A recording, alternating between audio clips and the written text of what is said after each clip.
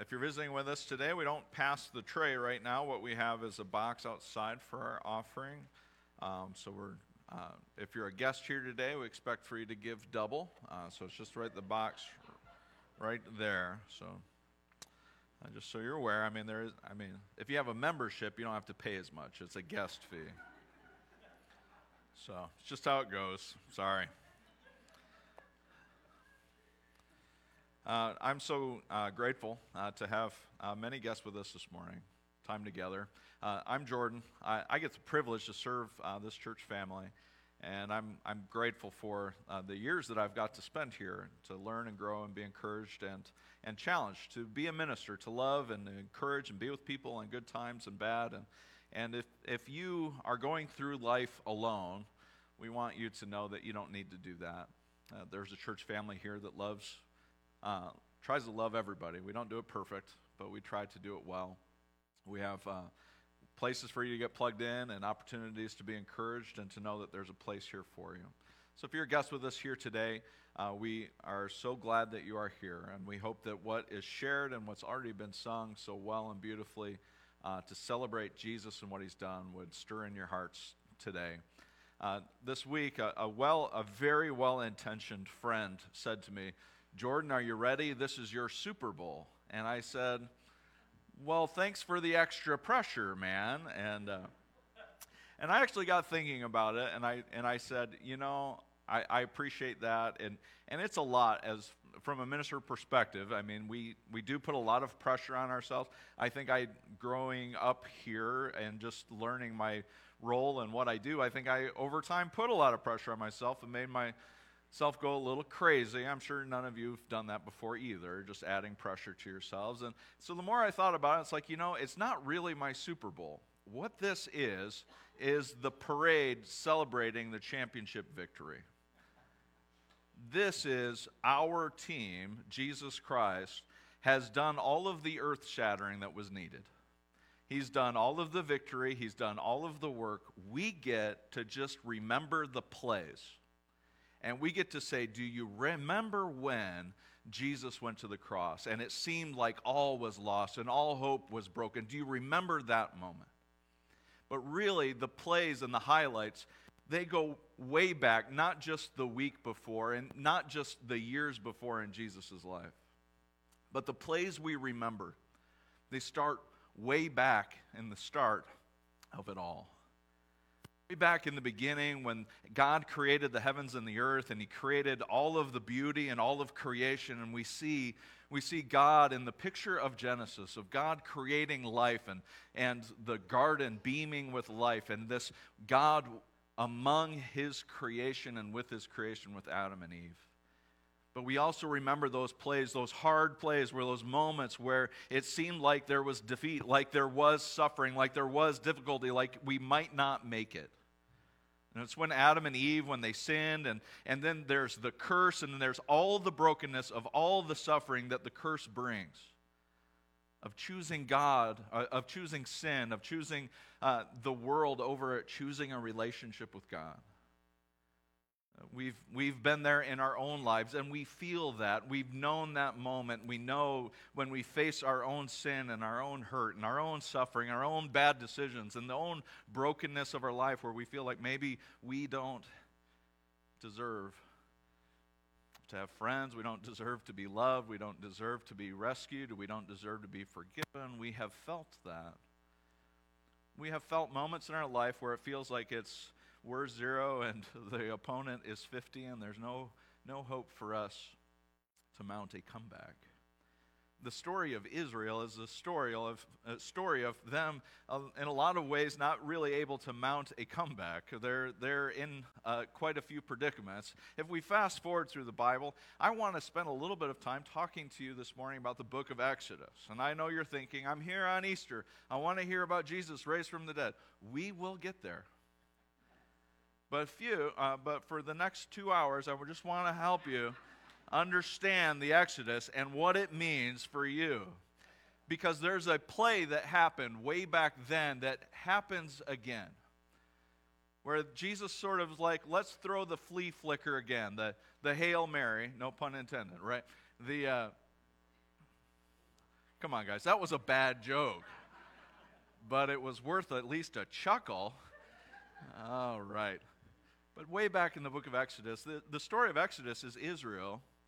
Israel held captive in slavery, enslaved in Egypt, and they are in the midst of suffering.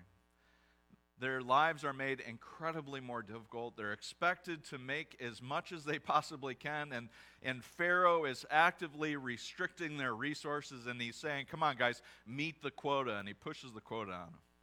And Israel, they are the people that are supposed to have a special relationship with God. They are God's chosen, set-apart people. They have a special relationship with Him, and they start wondering, do we have that relationship with God? Can we have a relationship with God if we're going through all of this suffering, all of this difficulty? And so they cry out, God, remember us. Do you remember us? And I think we all can say we've had moments in our life where we've asked God that question. Do you remember me? Do you remember that you love me? Hey, God, it's time to wake up. We've been there, and Israel was there, and they were not just there for a year, they were there for 400 years. And when the pressure really started mounting, the cries really started lifting up. And God says to Moses, He calls Moses, this man Moses, and He says, I want you to be the one to deliver my people out of Egypt. And we know how Moses reacts. He's like, wait, me? And he sort of fumbles through it like, I'm not the guy. God, I see that you're trying to run a special play here to kind of mount a comeback against evil and darkness and nations and powerful leaders. And I see what you're trying to do here, but I should be on the bench. I shouldn't be the one that you call into we got surround sound going today. I'll tell them to time it out a little bit better so when the Spirit's really moving. Can we get the fog machine too? All right, I'm off track. Somebody text Brad that the music's too loud. I don't know. What was I talking about? Israel. Moses is wondering. He says, God, it's not me. I'm not the one to run this play. You need someone else. And he goes back and forth, and God says, you're the guy. I'll give you all the help you need. And sure enough, God does help Moses. And Moses goes to Pharaoh, and this is what he says to Pharaoh, the first thing out of his mouth. And this is so incredibly important because I want it to connect later. What Moses does, what he says to Pharaoh is, I'm here to draw the people of God out so that we can go and worship Him. That is the whole thing. He doesn't say we want to decimate your nation and upheaval and all of your nation. It's not any of that. What he says is, I want to take God's people out of here, and I want them to worship God. It's about worship. He says, draw them out of Egypt so that they could worship and praise God. And I love that song, and Wendy highlighted it already. That what is it to praise? But it's a yippee yahoo, and then you have to pump your fist. Way to go, God! It's that victory parade that we're celebrating. And that's what Moses wants for the people. And that's what Moses is calling them. He's saying, I'm just here to get the people out of Egypt to worship God. And so sure enough, and you may already know how all of the story goes, and just speeding through it quickly, Pharaoh laughs at that idea. It's like, how can they, get and meet their quota if they're out here worshiping? How can they meet the demands that I have before them if they give pause in worship? And so then this contentious battle happens, and there's plagues, and there's death, and there's suffering, and finally Pharaoh has enough, and he says after the Passover where the spirit of death sort of swept through Egypt and took all of the firstborn children, and it was the blood of the lamb that was painted over the doorposts, that they would pass over those houses. And it was that moment where Pharaoh experienced the greatest of defeats, and he sees the power and magnitude of God, that he says, all right, Israel, the people of Israel, I've had enough. I can't face this God. My gods don't compare. Be gone. And it's that moment where Israel is then leaving, and Israel is, they're halfway out the door, and Pharaoh's like, wait, what was I thinking? And then he sends all the chariots after him, and that's when Charlton Heston really shines, right? Moses. And he goes to the Red Sea, and their people are crying out. It's like, well, we're stuck again. And they start crying out to God. It's like, do you remember us? It's like, what sort of play do you have in mind now, God? Like, how do we get ourselves out of this mess?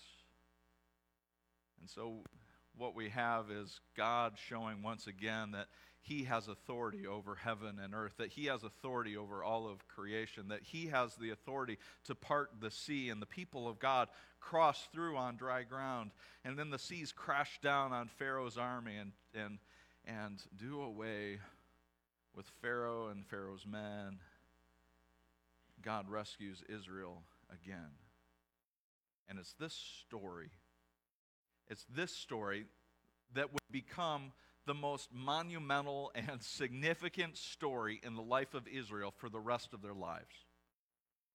They would do all they could throughout the year to remember God delivering the Israelites out of Egypt. And they would have a celebration annually throughout their lives. They would remember their scriptures that they would recall, that they would have memorized. They would all tell this story. It's a lot like how we remember our favorite plays in life and the things that we've experienced. Those moments where we have good things that happen, and we come together with our friends and we say to each other, do you remember when? I have lots of those stories, most of them inappropriate. But we have those stories, don't we? Things where we remember.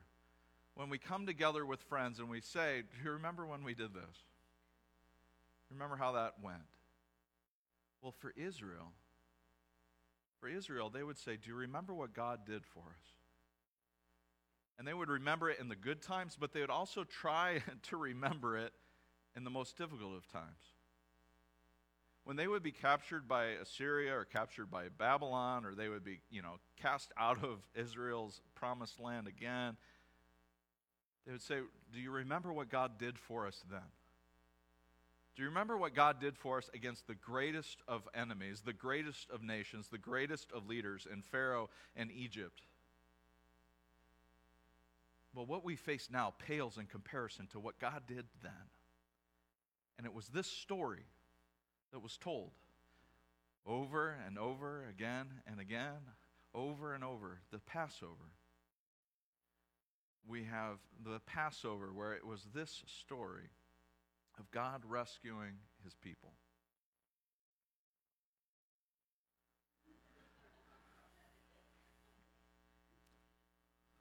Rick, it's got to be your great-grandkids, right?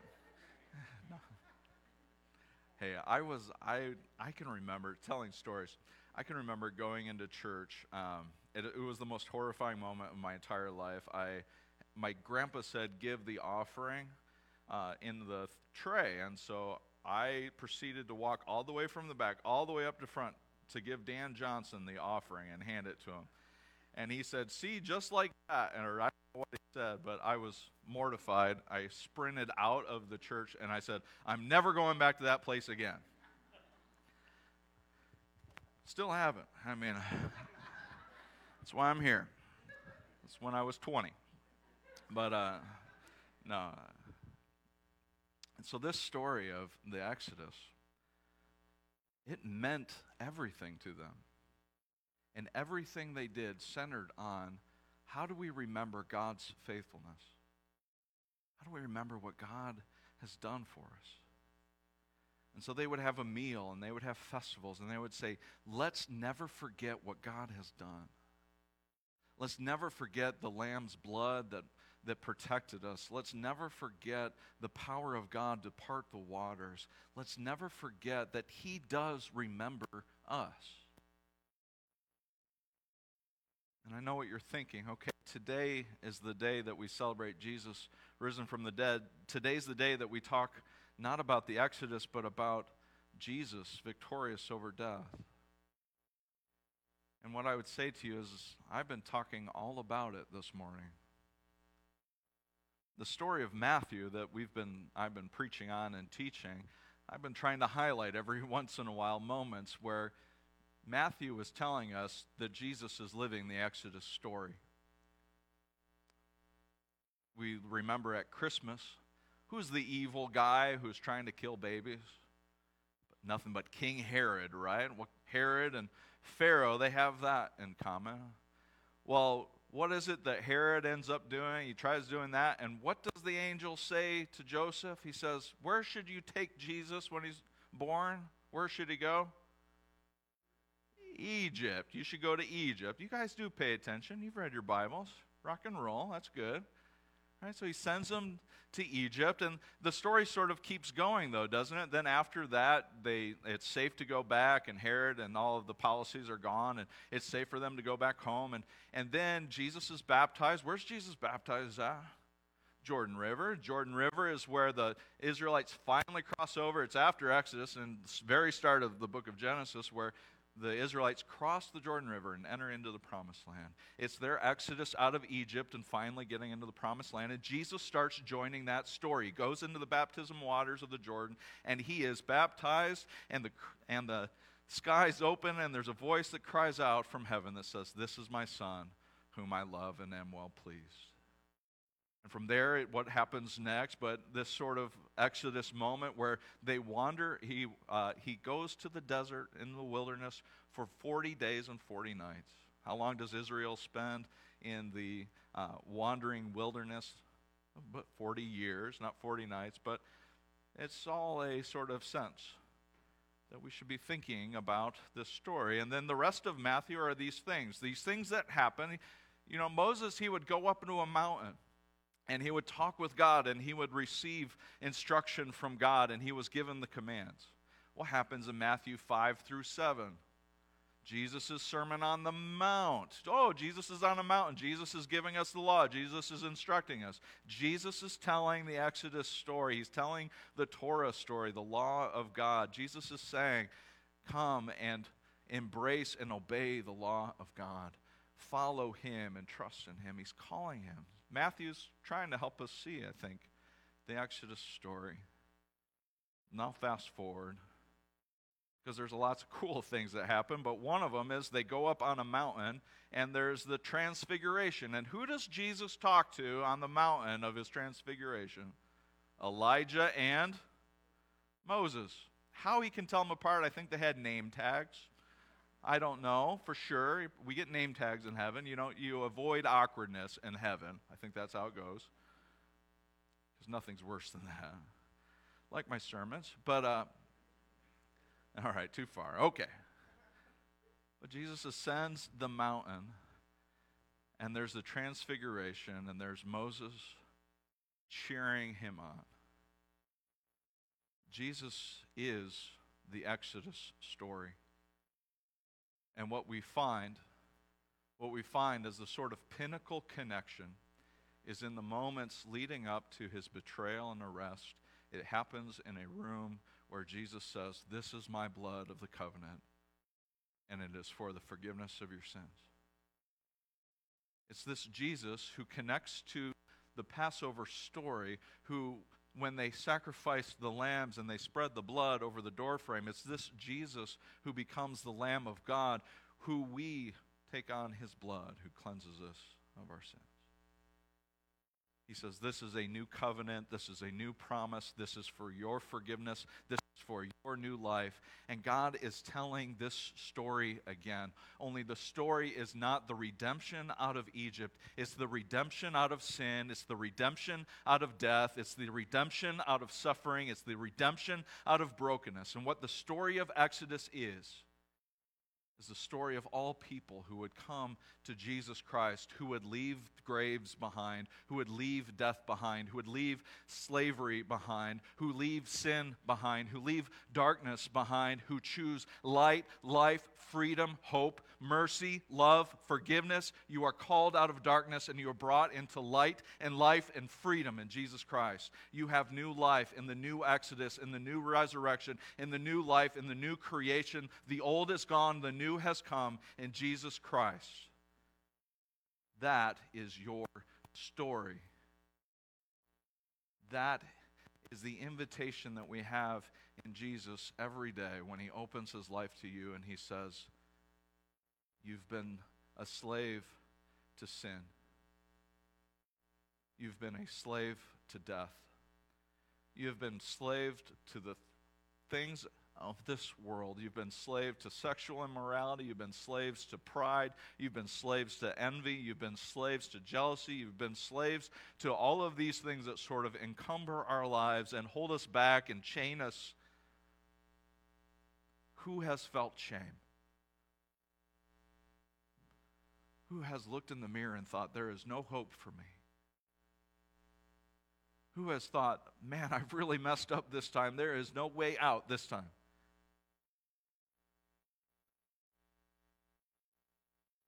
And Jesus writes an Exodus story. He entered into the Exodus journey of Israel so he could say that this journey is not just for Israel anymore. This story is for you. And his blood is for you. And this freedom is for you. So if I could be very, very clear today, it would be to say this. God is calling you out of darkness and into light. God is calling you out of brokenness, and he's calling you to healing and hope. God is calling you out of death and into new life. In Matthew 28, I shared it at the beginning of our time together, and again, I kind of repeated it earlier. But what is it that people do when they first see the risen Jesus? What is it that Moses went to Pharaoh the very first time and said, this is what I want you guys to do. I want them to leave Egypt so that they can go out and worship me or worship their God. This story is about you guys and all of us leaving the old life behind. That when we find the risen Jesus, just like the women do that day, and that early morning, they finally find him, and they fall to his feet, and they worship him. The Exodus story is always a story about God redeeming and saving, so that we can become the people who say, we love you, Lord, and we give you our lives. You have to leave. You have to have the Exodus. And Jesus has given the way. Now it's up to you. Will you find him? And will you worship him? And give him your life? That's the story of the Exodus in Matthew. And it can be your story of your journey out of death, out of sin, and into forgiveness and new life. Would you come and find Jesus and worship him today? Let's pray. God, we love you. Thank you. Thank you for loving us. Thank you for laying down your life for us. Thank you for giving us hope in Jesus, hope in the midst of suffering, in the midst of pain, in the midst of all of life's turmoils, God. There's nothing greater than the hope we have in you today, knowing that Jesus is greater than death, that Jesus rose from the dead, that Jesus is King of kings, Lord of lords, and he is worthy of every bit of our praise. So, Lord, wherever we are coming from today, whether this is the first time we've ever heard it or if it's the 1,000th time, may we still find the risen Jesus today and cling to his feet and praise you for what you've done. Thank you for winning the championship. Thank you for defeating death. Thank you for loving us and redeeming us. And Lord, in our celebration and our parade today, we want to lift you high, knowing, Lord, that you are King and you are Lord over all. We love you and praise you in Jesus' name. Amen. I want to read with you just one last thing, if you can go ahead and stand for it.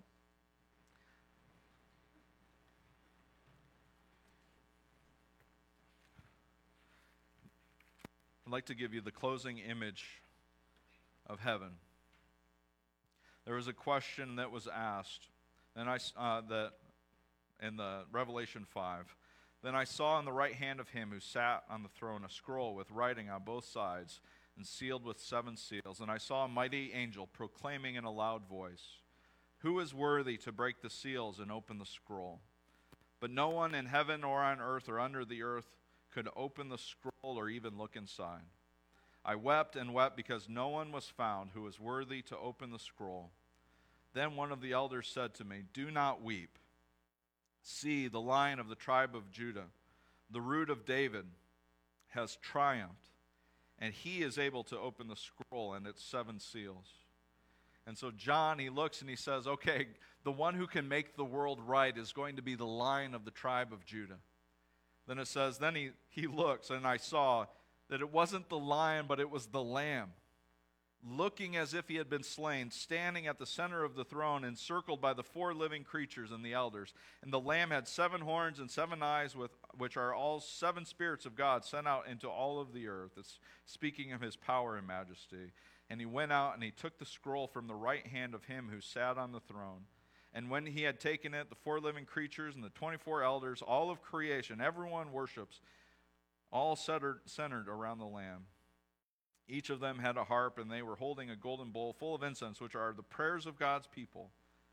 And they sang this new song: "You are worthy to take the scroll and to open the seals, because you were slain, and with your blood you purchased for God persons from every tribe and language and people and nation. You have made them to be a kingdom and priests to serve our God, and they will reign on earth." Then I looked, and I heard the voice of many angels, numbering thousands upon thousands, and 10,000 times 10,000. They encircled the throne and living creatures and the elders. In a loud voice they were saying, "Worthy is the Lamb who was slain, to receive power and wealth and wisdom and strength and honor and glory and praise." Then I heard every creature in heaven and on earth and under the earth and on the sea and all that it is in them, saying, "To him who sits on the throne and to the Lamb be praise and honor and glory and power forever and ever." It's the Lamb who has been slain who washes you from your sins. And it's the Lamb who is slain who is worthy of all of our praise.